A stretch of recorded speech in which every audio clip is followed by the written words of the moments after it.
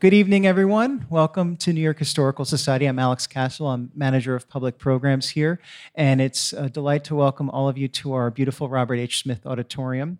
Tonight's program, The American Republic, Fragile Beginnings, is part of the Bernard and Irene Schwartz Distinguished Speaker Series, the heart of our public programs.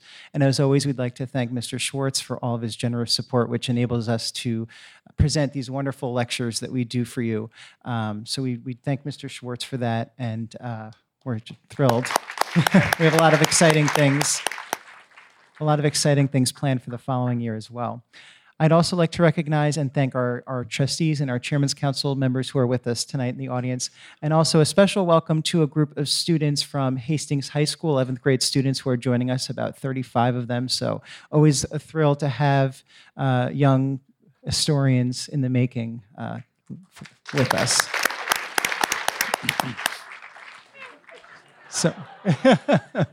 So tonight's program will last an hour. It will include a question and answer session.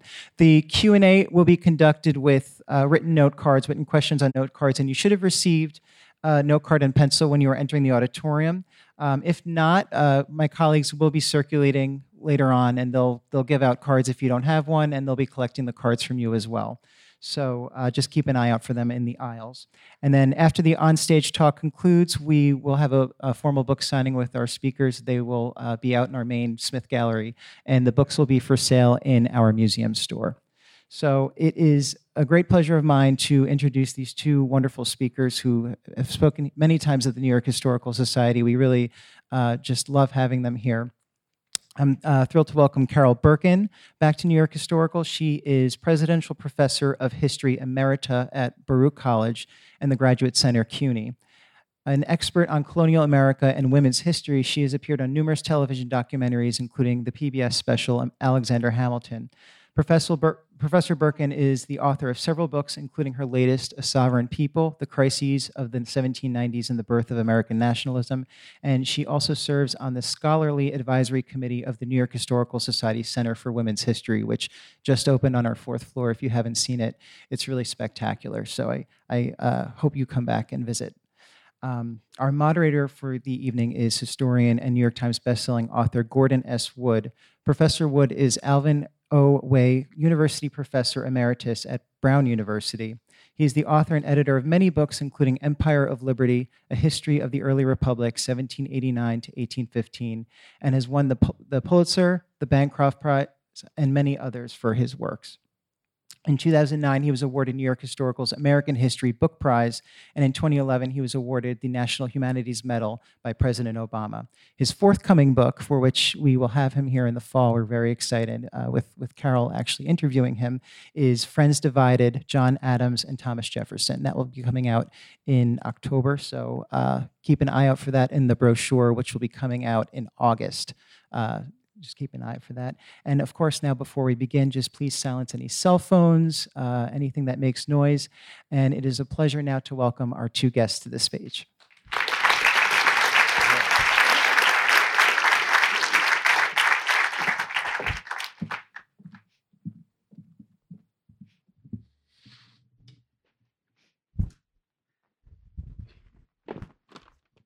Well, Carol, this book is about the 1790s, which many historians believe is the most passionate decade in our history, making our present decade seem tame by comparison.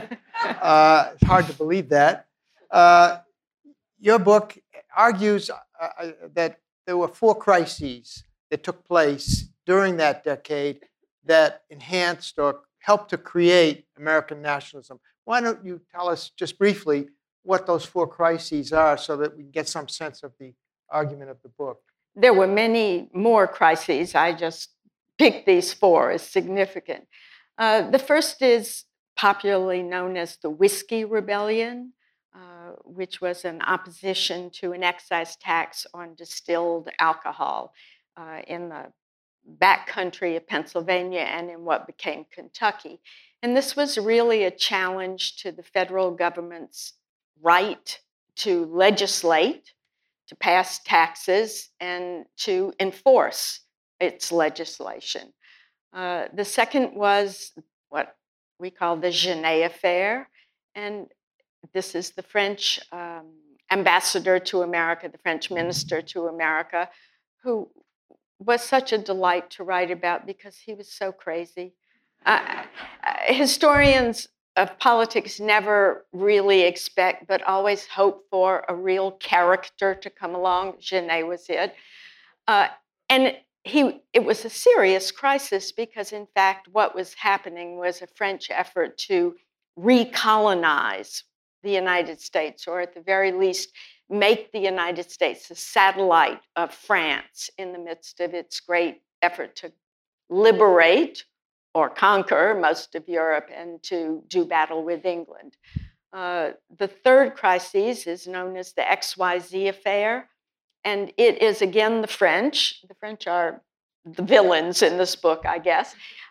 It is again the French, and this is a challenge to America's sovereignty in terms, above anything else, of their ability to engage in diplomatic negotiations.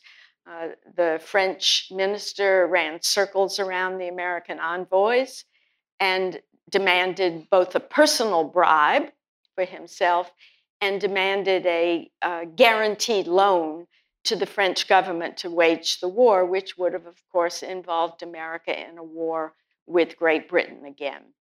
The final crisis is internal.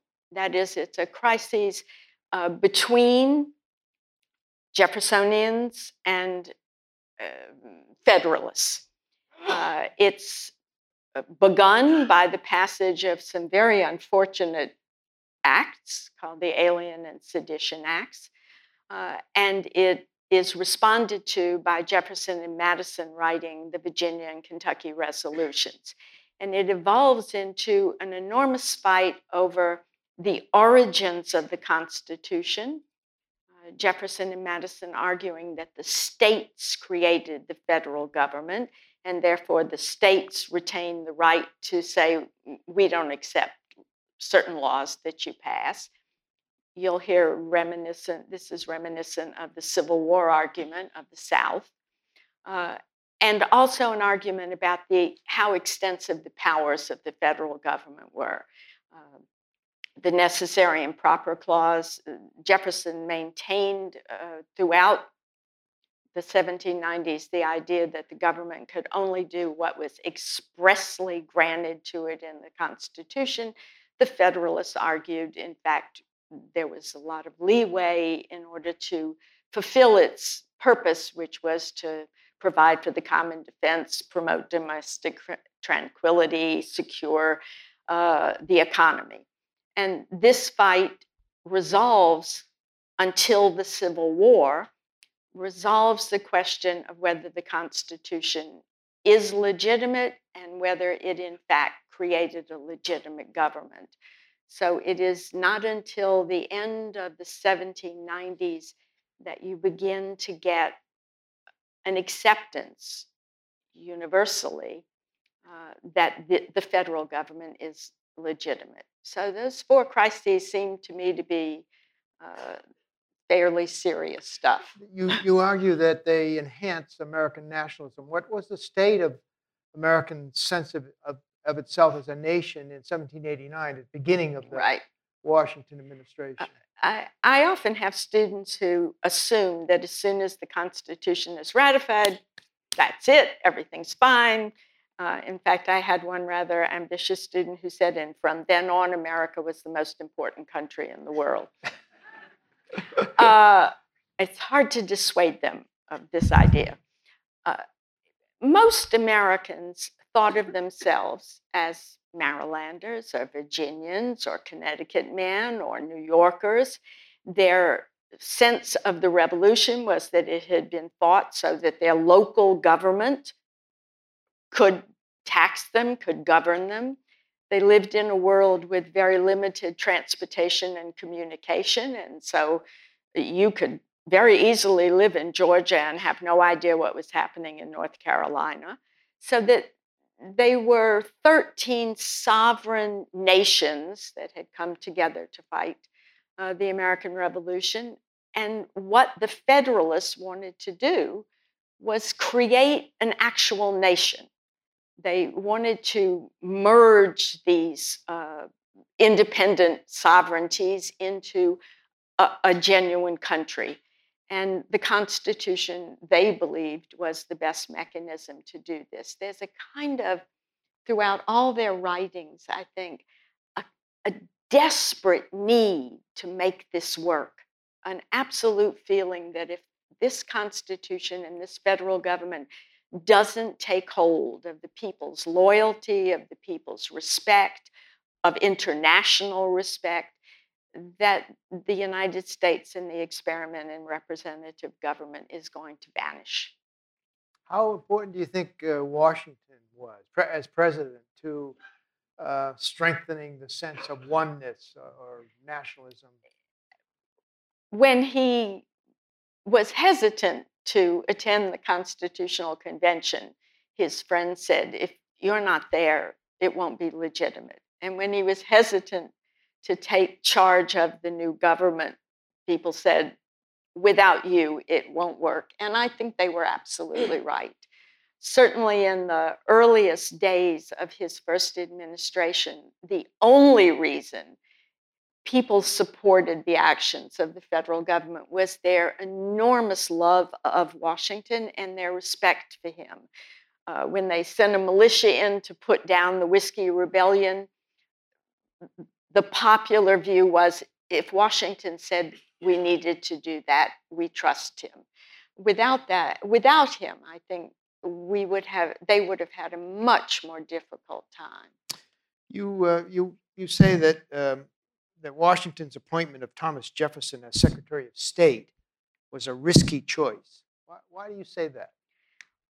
When Jefferson got hold of, he was the American representative in Paris at the time of the Constitutional Convention. I always have to tell my students that he wasn't there, Adams wasn't there, Abigail Adams wasn't there. So, I once had a student who said Clara Barton attended the. Students are always surprising. Jefferson had written a long 20-page attack on the Constitution. He urged people right and left, everyone he knew. You could see him going through his address book. Don't support this. Don't vote for this. This is a terrible idea. The Articles of Confederation are perfectly good. They're a better representation of what the Revolution was about. He particularly thought that a 4-year term for a president was a guarantee of the rise of a tyrant. You know that I'm not fond of Jefferson. When he became president, 8 years was just fine. He thought the Senate had too much power. There was numerous oppositions to the Constitution, article by article. And he sent this to everyone in Virginia. And ironically, Patrick Henry, who was opposed to the Constitution but also hated Jefferson, stands up in the Virginia ratifying convention. He says, "From far away, our dear friend Thomas Jefferson urges us not to support the Constitution." And so I think Washington was gambling, maybe trying to bring an anti-federalist perspective to co-opt it into the government, but he was taking a big risk, I think. His closest friend, of course, was James Madison, who was so-called father of the Constitution. So maybe Madison had some influence in modifying Jefferson's. And yes, but I think Jefferson had more influence on Madison because by Washington's second term, Madison, after all, has returned to his idea of Virginia first, foremost, and forever. He became a states' rights advocate and really a very important and very savvy opponent of the Federalists. Much to the surprise of Alexander Hamilton. Yes, and regret. Who had been his colleague in writing the Federalist Papers in support of the Constitution. How do you rate Hamilton, or how would you? He's a big deal these days, as you know. How do you assess his role in the Washington, the first administration of George Washington? Don't worry, I'm not going to wrap my answer.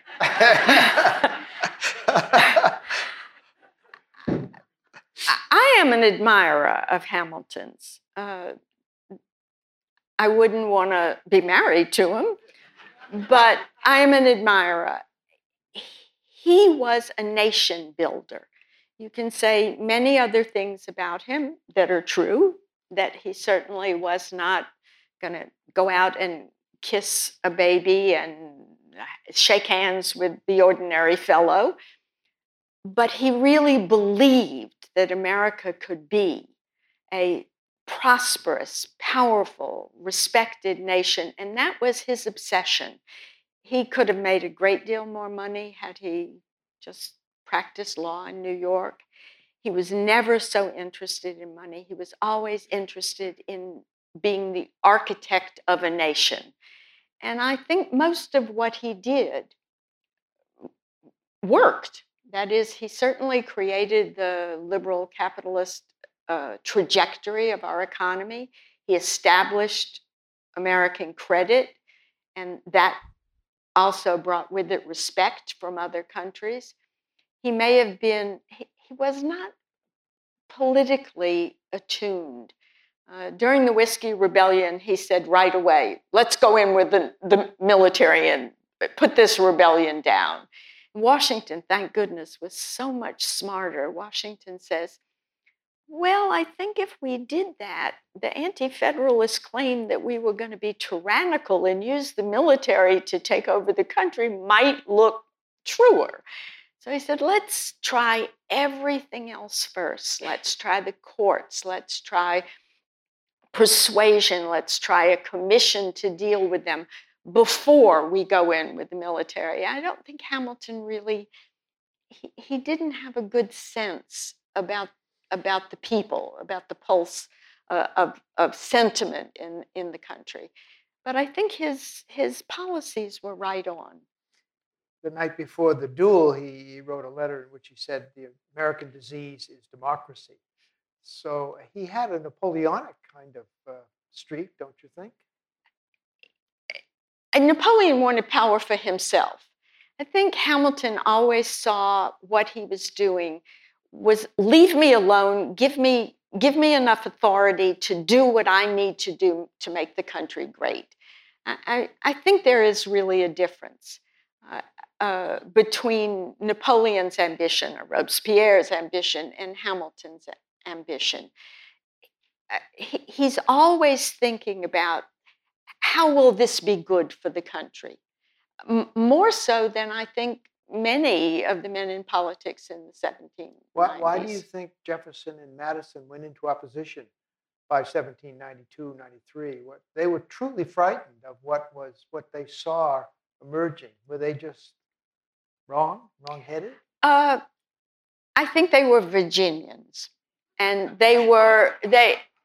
which meant before Hamilton's fiscal policies came into being, Virginia was the most important of the states. It was the largest in population, it was the richest, and it was based on agriculture and slavery. And Hamilton's fiscal policies and economic policies clearly was going to move the country in the direction of manufacturing, commerce, finance, industry. And I think Madison and Jefferson found that absolutely abysmal for the American people. That's the best interpretation, but also diminishing of Virginia. And I think they fought it tooth and nail. When Madison realized that Hamilton's programs were going to move the country in the direction of New England, New York, Philadelphia, urban life, everything that Jefferson certainly despised, they became the opposition. How do you then explain the election of 1800? If the Federalists are doing such a wonderful job in bringing the nation together, the election repudiated what they had done. I think what the election proves is Madison and Jefferson were much better political organizers. I mean, Hamilton, you couldn't rely on him to mobilize a vote. Washington was gone, really, in effect. Adams, as my mother would say, oy vey. I mean, Adams' political instincts were below the zero line. And so I think that the Republicans really understood how to mobilize the voting population. I don't want to, I'm very wary of modern analogies, but Tea Party tactics worked, right? They worked. And I think that their appeal to Irish and German immigrants who were originally rural and farm people, I think their inroads that they made into areas of New England where industry was less important than agriculture, they were just brilliant at it. And so I think that their victory, which was not so overwhelming, I mean, Jefferson didn't have this amazing mandate, I think their victory reflected their political genius more than whether people disapproved of Hamilton's program. Now, we worry today about Russian influence in our politics or our elections. You've already touched on this. The French influence in the 1790s was far greater than anything we can imagine the Russians doing. Absolutely. When Genet comes over, here are just a few of the things that he was instructed to do. First, demand the payment of the debt to France, which was enormous, immediately in full, instead of being paid out over the years as Hamilton had set it up. Secondly, he insisted that the treaties of 1778 allowed the French, not the English, no one else, the French, to bring their privateers could capture English vessels on the ocean, bring them into American ports, sell the whatever was on the ships, transform these ships into privateers and send them out to fight the English again. And who was going to make this judgment? French admiralty courts that would be set up in American port cities. Not American admiralty courts, but French admiralty courts. They were going to take over that particular chore. He was also going to recruit Americans to join the French army to attack Spanish Louisiana and conquer it. I mean, all of these things are, in essence, invasions of American sovereignty.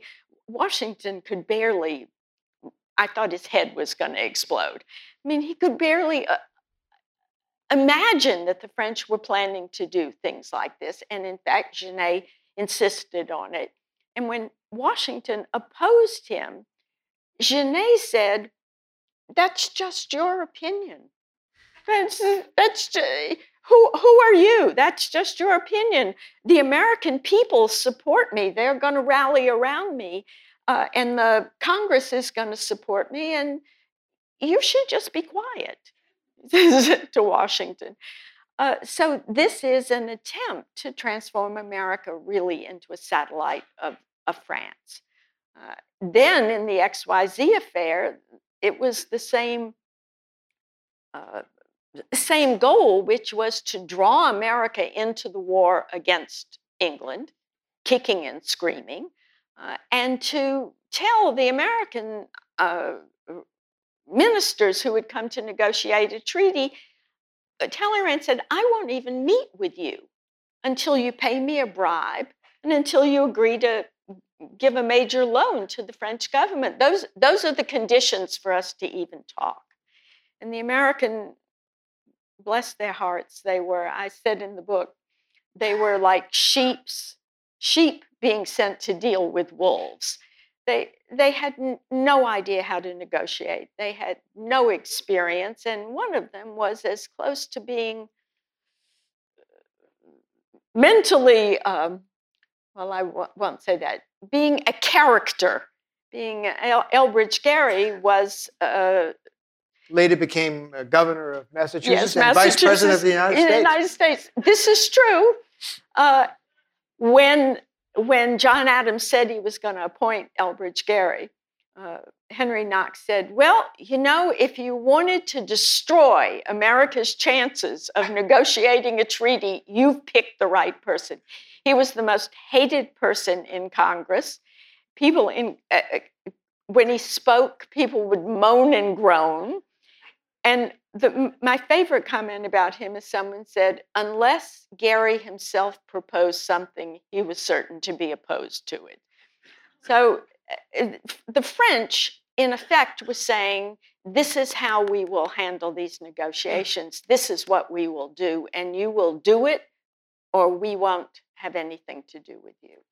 We had, in following that up, there was a scary moment, I think, in 1798, 99. I would say the scariest moment in our history until, say, 1942. That is the real fear of a French invasion. Yes. It didn't happen, and therefore historians tend to dismiss it. But right. I think many people thought that France could invade the United States and, as you say, turn us into a puppet. After all, Napoleon was invading northern Italy and Switzerland. Right. He created the Dutch. It became the Bavarian Republic. The French Revolution was spreading itself throughout Europe, creating these puppet regimes with the help of what we might call quislings or people who are supporting the movement, as quislings did to support the Germans in World War II. So this was a scary moment that lay behind, I think, in fact, I think the only comparable period would have been 1942, where we rounded up several hundred thousand Japanese, many of them citizens of the United States, and put them into concentration camps, something which we were very embarrassed by after the war. But at the time, it was signed up by Earl Warren, who was Attorney General of California, by the Governor of California, and FDR signed off on this. So we were scared that the Japanese were going to invade, and the same thing happened, I think, in 1798. And I think the quislings were the Jeffersonians. I mean, the Federalists believed that the Jeffersonians were the French party and that they would sell out the United States in the same way that in European countries internally. And the French certainly believed this as well, because one of the things that they repeatedly said was, if to the Federalist ministers who were trying to negotiate this treaty, if you don't do what we say, we will get our French party in America to overturn you, to take over the country. And so the Alien and Sedition Acts really have to be seen in the light of this tremendous fear that internal enemies and external enemies were about to destroy the United States. Those acts, of course, have tainted the Federalists ever since, and they've never recovered in some sense in historians' minds. But you would make a case that there is some to understand the Federalists, you have to understand those acts and understand the context. Right. I'm not excusing them. It's also true that the big deal that was made about them, the Alien Acts were never enforced. Actually, Alien Enemies Act is first enforced in the 20th century. And the Sedition Act, the Federalists really were law-abiding guys. They would arrest a newspaper editor, and if you think fake news is around today, you should see the kind of slanderous, libelous things that these Republican newspaper editors were saying. And they would arrest them, and then they would indict them, and then they would offer them bail. And then if they wound up in jail, they would allow them to continue to write for the newspaper the entire time. I mean, it's not like they were burning the presses or murdering, killing off the newspaper editors. The Sedition Act was so ineffectual, it was just ridiculous. It was actually a liberal act in comparison to the common law of seditious libel, which ran in the state courts. This was a statute at the federal level, and Jefferson actually opposed it, not on the grounds that we might think, that is, it was a denial of the freedom of the press, but on the grounds of federalism, that the federal government had no right to make. exactly. And when he became president, he was being attacked by Federalist presses, so he wrote to a number of attorneys general, Republican attorneys general in various states, urging them to go after the Federalists under the common law Right. seditious libel. Right. Now, the rationale for that is that there were no police forces in those days, and the idea was that a political official had to be respected. If you brought this official into disrespect, that is, his social character and his moral character were important in commanding respect, and if you brought that into disrespect, then authority would crumble. Exactly. And there would be no way of enforcing authority. So there is a rationale behind those, behind that seditious libel law of the common law, which ran without statutes, ran in the federal, in the state courts. Of course, the Federalists wanted it to run in the state courts as well, but they passed the statute. Yeah. Right. Now you say that you don't. You say that neither the Alien and Sedition Acts nor the Virginia and Kentucky resolutions were decisive in determining the Republican victory in the election of 1800. What was decisive? And you suggested that maybe it was just they were politically skillful? Yes. I think their ability to get out the vote, organize the vote, win. The Jeffersonians begin as a regional party. I mean, they are the party of agriculture, of the South, of the protection of slavery. They also have allies in the West, these whiskey rebels in Kentucky. But the northern states belonged, in effect, to the Federalists. And you can watch in the second half of the 1790s, you watch this encroachment. I mean, the Republicans are moving in, and they're moving in among the immigrant population. They're moving in among the rural population, and they're really, they know how to make a certain kind of promise. They know how to glad hand and politic, and they have the advantage of English and Irish intellectuals who come to America, escaping the British, in their mind, the British tyranny. And these men are great propagandists for the Republican Party. So I think the Federalists is simply outmaneuvered in that election. But the Federalist days were numbered. They disappear, essentially, within the next 2 or 3 decades. And in fact, they were so Anglophilic that many of their leaders said to them, you've got to remember, we're Americans, we're no longer English. So that in a sense, they were contradicting your sense of nationalism with their Anglophilic allegiance. Because of the contrast with the French, they supported the English in the great titanic struggle that English were having with Napoleonic. But the same could be said. Jefferson supported the French even after they were guillotining everyone in sight. I mean, I don't think that, and his romanticizing of the French Revolution as it got worse and worse and worse and less democratic and less egalitarian is the equivalent, I think. I think the reason they disappear, to be honest, is the really good leaders like Washington, even Hamilton, these men disappear. I mean, they die off. I think that there were no men of stature to lead the Federalist Party. Timothy Pickering, I mean, there were not really the kinds of men that had led the Federalist Party Washington, before. July of 1799, the year he died, just 6 months before he died, is asked by Governor Trumbull of Connecticut to come out of retirement and run once again for the stand. He would never say run, stand once again for the presidency to stop the French president from taking over, the French president being Jefferson. And Washington writes this extraordinary letter. He said, he says, no, I'm not coming out. He'd come out he buckled on his sword and took command of the army in 1798, which is Right. quite extraordinary because he usually was so reluctant Mm-hmm. to get engaged. But he writes this letter in which he says, look, it's all over. You can elect how did he put it, a broomstick.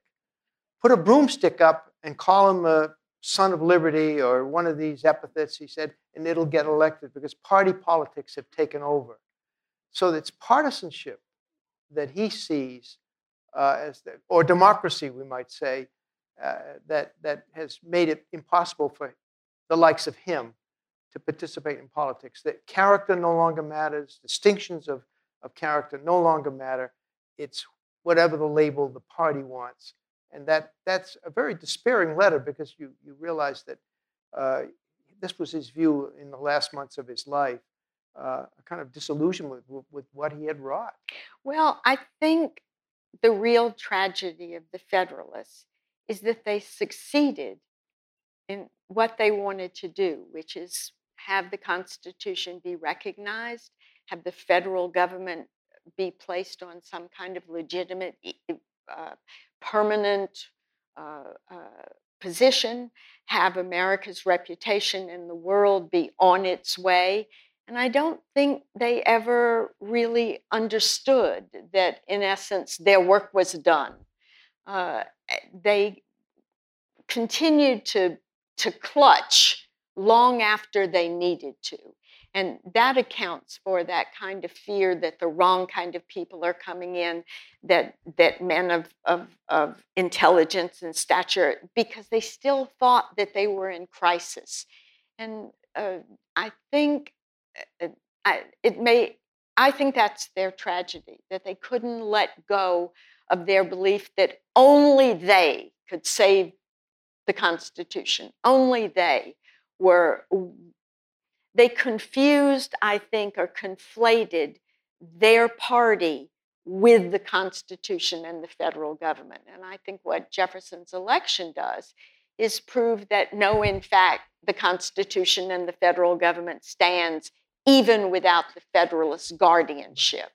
Yes, you're quite right about the Constitution, but Jefferson does roll back almost everything that the Federalists had done, except for the bank, which he can't roll back because it's a charter, and he can't repudiate the charter. It's a 20-year charter. But as soon as the charter expires, the Republicans in 1810 let it lapse, let the bank go. So by 1810, nothing is left of the Federalist program except the sense that the Constitution. Well, Gordon, I'm not sure of that. They were unable to roll back the fact that commerce and industry and, I mean, the trajectory of the American economy, the political economy, if you will, they couldn't roll that back. I mean, they could rant and rave about agriculture, but in fact, spoken like a New Yorker, right? Rant and rave about agriculture. Let me rephrase that. They could attempt to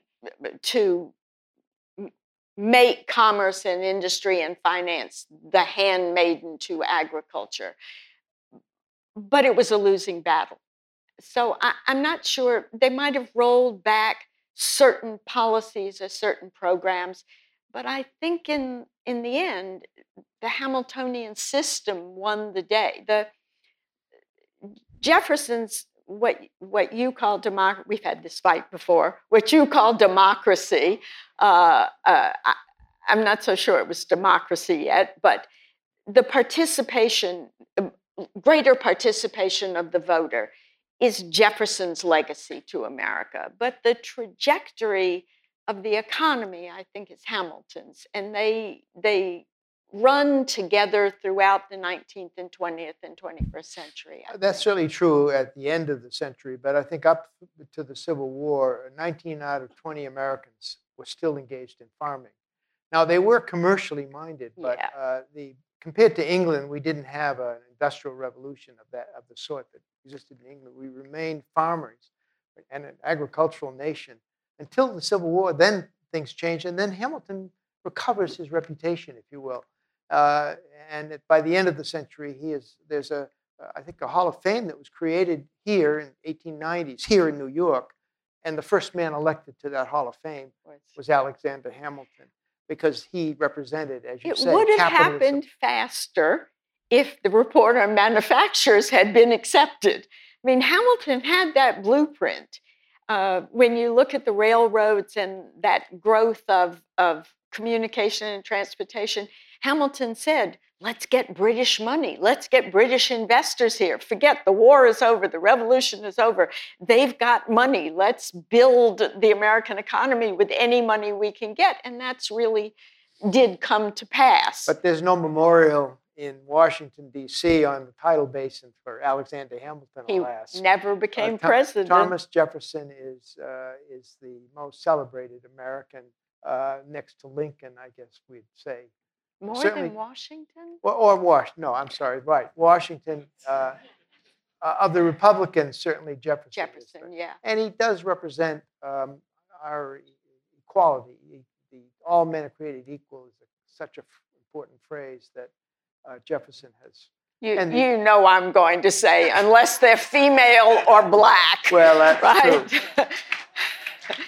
I mean, you know, all men are created equal as long as they're Christian, white, and you know, own land. Well, I think he didn't care about the Christian part, but he certainly cared about race. That's for sure. And gender. And, yeah. Well, nobody cared too much about gender in those days. No man did. No men did. Right. No men did. Even Abigail was not willing to buck the system too harsh. Yes, but Judith Sargent Murray was, oh, and she Susanna was. Ralston was, and there were other women who were. But I certainly see your point. Right. Now, do we have some questions from the audience? Is it? Oh, good. Okay. Let's see if I can read it. Oh, here's a good question.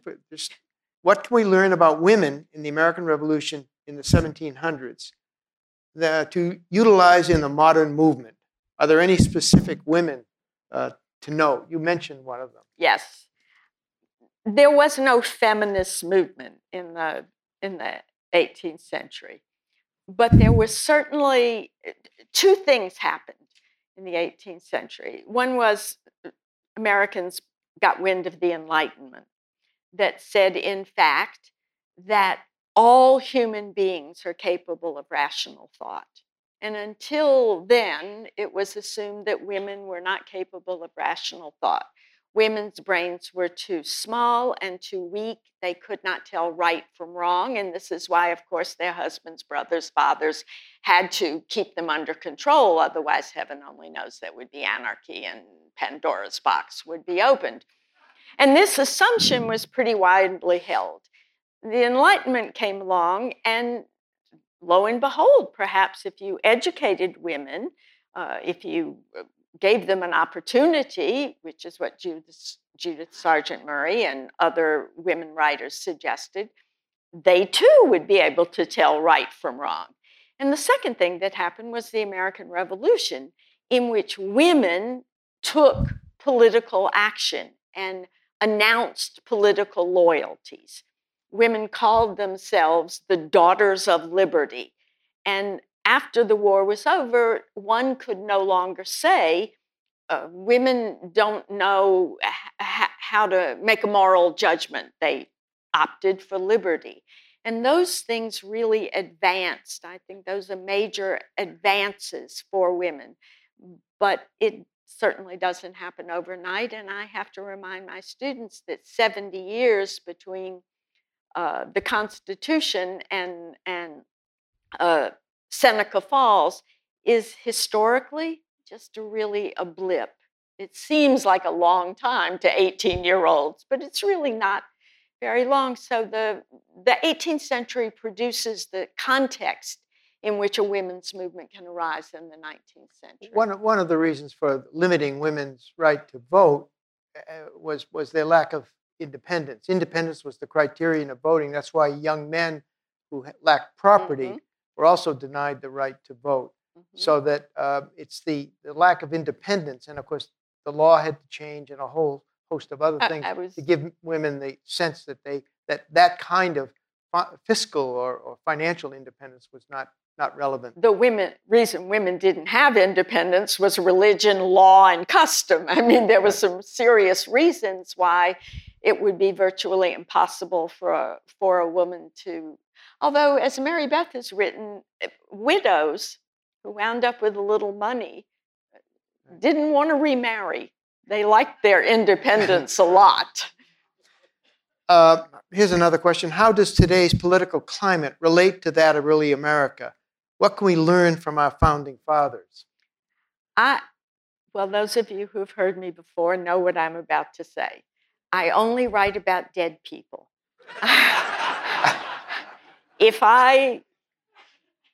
My political analysis about today is no different than that of no better than anybody who reads a newspaper or the New Yorker or whatever. I don't like to make comparisons like that. The 18th century was extraordinarily different from the 21st century. There might be problems that are analogous, but the ways to deal with them are simply different today. That's true, although I think understanding how partisan they were gives you a sense of context so that you realize that what we might be going through isn't all that bad when you look, because they were far more partisan. It was a far more frightening period. I think the 1790s came as close to a civil war in our history as we've been until the actual Civil War of 1861. So I think it's a very, once you see that they survived that decade, maybe we can survive our decade as well. I thought about that because you mentioned that to me earlier. I think the difference is they were not tied to party loyalty in the way modern politicians are. That is, they were not professional politicians, and they didn't cast votes. If you look at the votes, even as partisan as they may have seemed, people crossed lines in Congress, what we would call crossing lines, voting their own conscience. The ideology that when you were elected in the 1790s, it was believed when you were elected to vote your own best judgment. That seems to me to be really different from politics today, where you're elected to do the talking points you're given, when you're elected to hold to the party line, and if you don't, there are penalties. If you don't, you're basically a pariah. I don't think that was true. No, in they the hated 1790s. parties. Both sides condemned parties, and yet they organized parties. Although the Federalists never saw themselves as the party, they were the government. Right. Jefferson did say he was organizing a party, but it was like the Whigs of the 1760s to combat the monocrats. And as soon as the monarchical threat was eliminated, then the Republicans would go out of business. They wouldn't be a party any longer. So there is an anti-party feeling that I think has run through our whole history. Except now we seem to be committed to the idea that there has to be parties. But for the progressive era was fed by the notion that you should transcend parties. Mm-hmm. We've had movements of that sort throughout our history. Here's another question. After Washington, which president, in your opinion, has exercised the most inspiration and influence to unite the country? Martin Sheen in the West Wing.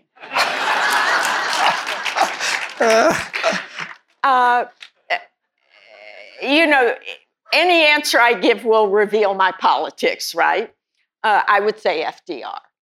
Uh-huh. I mean, and Lincoln. Lincoln and, oh my God, a Republican and a Democrat. I'm batting 1,000. I think those two, certainly not Millard Fillmore or Buchanan, or if you look at a calendar that has the cameo pictures of our presidents, many of them don't look like startlingly intelligent or alert people, I have to say. All right, here's another question. Many newly liberated nations succumb to sectarian conflict. Why did the United States persevere while others have failed? To what kind of conflict? Sectarian, I think they mean religious. Religious? I think that's what they mean by sectarian, because we did have a civil war, Yes. one of the bloodiest Right. civil wars in the history of the world. So we didn't really avoid that, but it was not over religion. Right. I think, again, kudos to the men who wrote the Constitution. They had seen what religious warfare did to Europe. They had observed the way in which it could destroy a country, destroy a country's economy, and they wanted, above anything else, I think, to avoid that. And the way to avoid that, they had actually seen it in their own colonial past. I mean, Maryland, after all, had a war between Catholics and Protestants.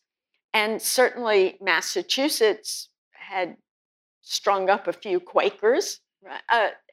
They wanted so desperately to avoid anything like that and create a secular state. They wanted separation of church and state. And in accomplishing that, I think they avoided this kind of sectarian struggle, religious struggle. Of course, the First Amendment applied then only to the federal government.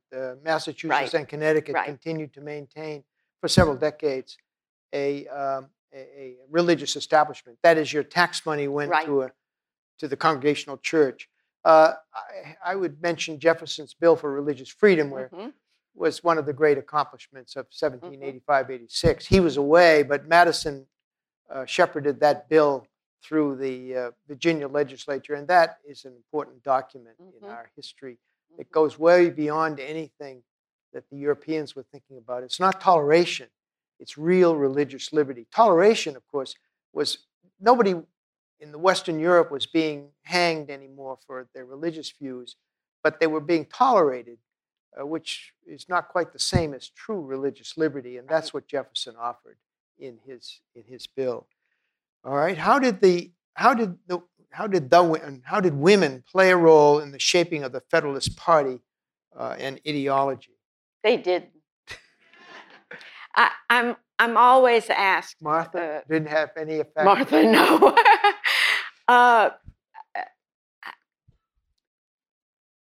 Slavery was an issue in the Constitutional Convention. Scores of things not a word was ever said about women. Women's rights, women's position. How about Mrs. Reynolds? That didn't count. Affected Hamilton's actually, that career. was after the convention, right? That was when the government. The Federalists, it did affect the Federalists. Yes. And Sally Heming, may I mention her for Jefferson? There was no one in the convention. You can read the records. You know, you can go to yale.edu, the Avalon Project, and you can read Madison's notes, Hamilton's notes. No one ever raised the question of women's rights, women's property rights, when, in fact, Abigail Adams raised it with her husband. People romanticize those letters.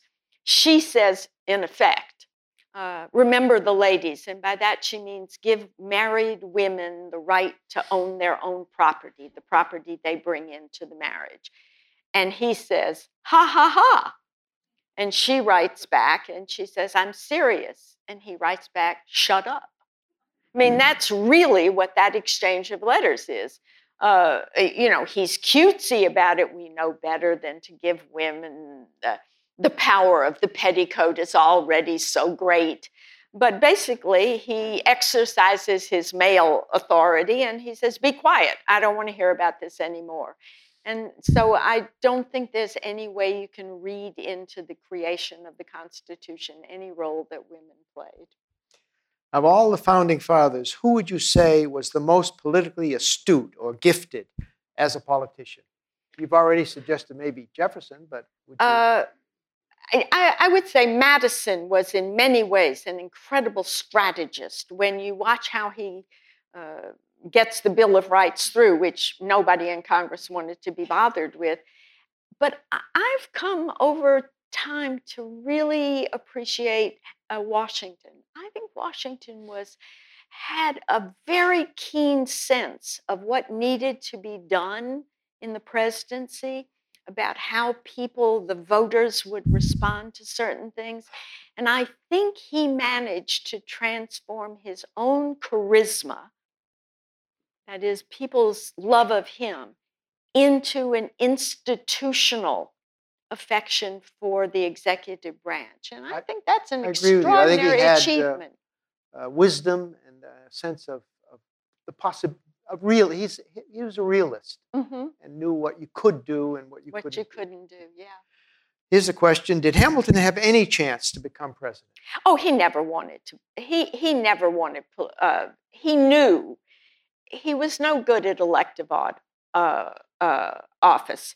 He was not going to go out and shake hands with people in the 18th century equivalent of kissing babies.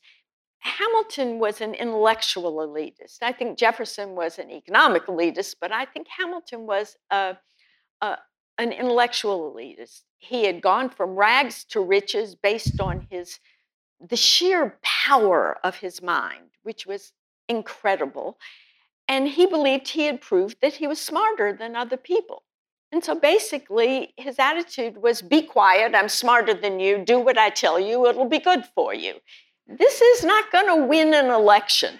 I mean, this is simply not going to win an election. He always wanted to play the role of the advisor to the king, that is, the advisor to the president. He always had in mind that he was a policy wonk extraordinaire. That was what he wanted to do. He wanted to have a bailiwick in which he could enact his nationalism. So even if he could have been elected president, which really he couldn't, I think that was not his interest. He didn't want to bother with dealing with politics. He wanted to run the economy. Well, I disagree. I think he would have loved to have been president, but I agree with you that he was inept at what you might call retail politics. Yeah. But he writes this very poignant letter in 1802, I think, where he says, "This American world is not made for me." He was really a character out of the past. He simply was not. He didn't fit into a democratic world, and that I think he sensed that the world was going to become too democratic. He could never compete in that world. Okay, what can we? This is one we've had. When did Americans start to think of themselves as U.S. citizens as opposed to citizens of a state? That goes to the heart of your book. I was telling Gordon beforehand, sometimes you don't know what your book is about till you're done. I mean, till you've written. I thought it was really just going to be a book about 4 crises and how the Federalists handled them. And when I was done writing up these crises, I said, actually, this is a book about the rise of American identity, about the rise of American nationalism, about how we got from being Virginians and Marylanders and Connecticut men to being Americans.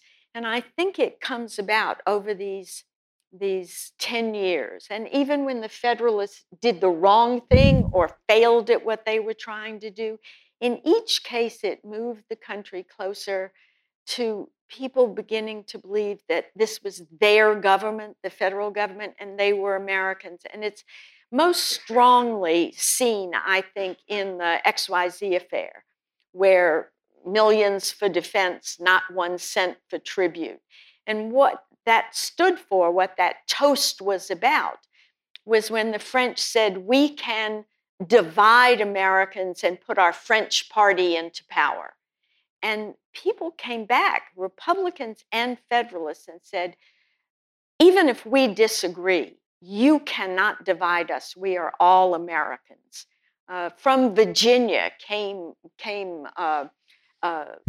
claims, we are all Americans. And I think that is really a very powerful moment in American history. of course, we never defined American citizenship until the Civil War, till the 14th Amendment. You were a citizen of a state, and that somehow made you a national citizen, but there is no definition of American citizenship. And it's also true that not until the end of the War of 1812 did people say the United States. They still said these United States. And so there's still certainly an element of that, but I think you begin to see this recognition that people from Pennsylvania and people from Georgia are Americans. And that's that kind of nationalism. Today, nationalism has overtones that are exclusive. That is, it's us and not you kind of people, not you. And certainly after World War II, the idea of nationalist pride has gotten a very bad connotation. But I think in the 18th century, it meant the rise of some self-respect about the national government that was Unlike important. many colonial rebellions, the Algerians breaking away from the French, or the Indonesians breaking away from the Dutch in 1946, Americans were British, breaking away from the British Empire. Right. So the big problem for them was to distinguish themselves from the British. And that really is a problem. And it's the War of 1812, I think, that sort of clinches it when we beat them again, so to speak.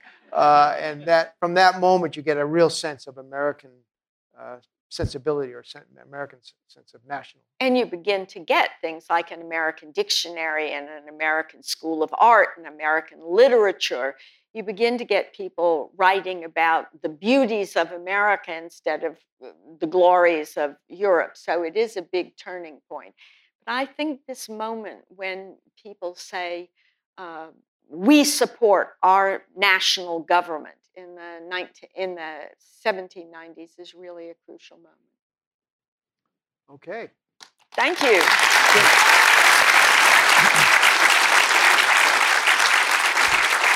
So before everyone leaves, I just want to remind you, as Dale Gregory, our Vice President for Public Programs, often asks, how many of you here are members? Oh, wow. So for the 5 people that aren't, not only do we encourage you to join because you'll get benefits to coming to these wonderful programs, but also if you're not on our mailing list as well, you should be, because when these 2 come back in the fall, you'll get the brochure mailed to you, and that way you'll be able to sign up a little bit earlier. If you're a member, you get to sign up a little bit earlier for the programs. So we do hope to see you back again. Thank you all very much for coming, and of course, thank you very much to Carol Birkin, Gordon Wood, for a wonderful talk.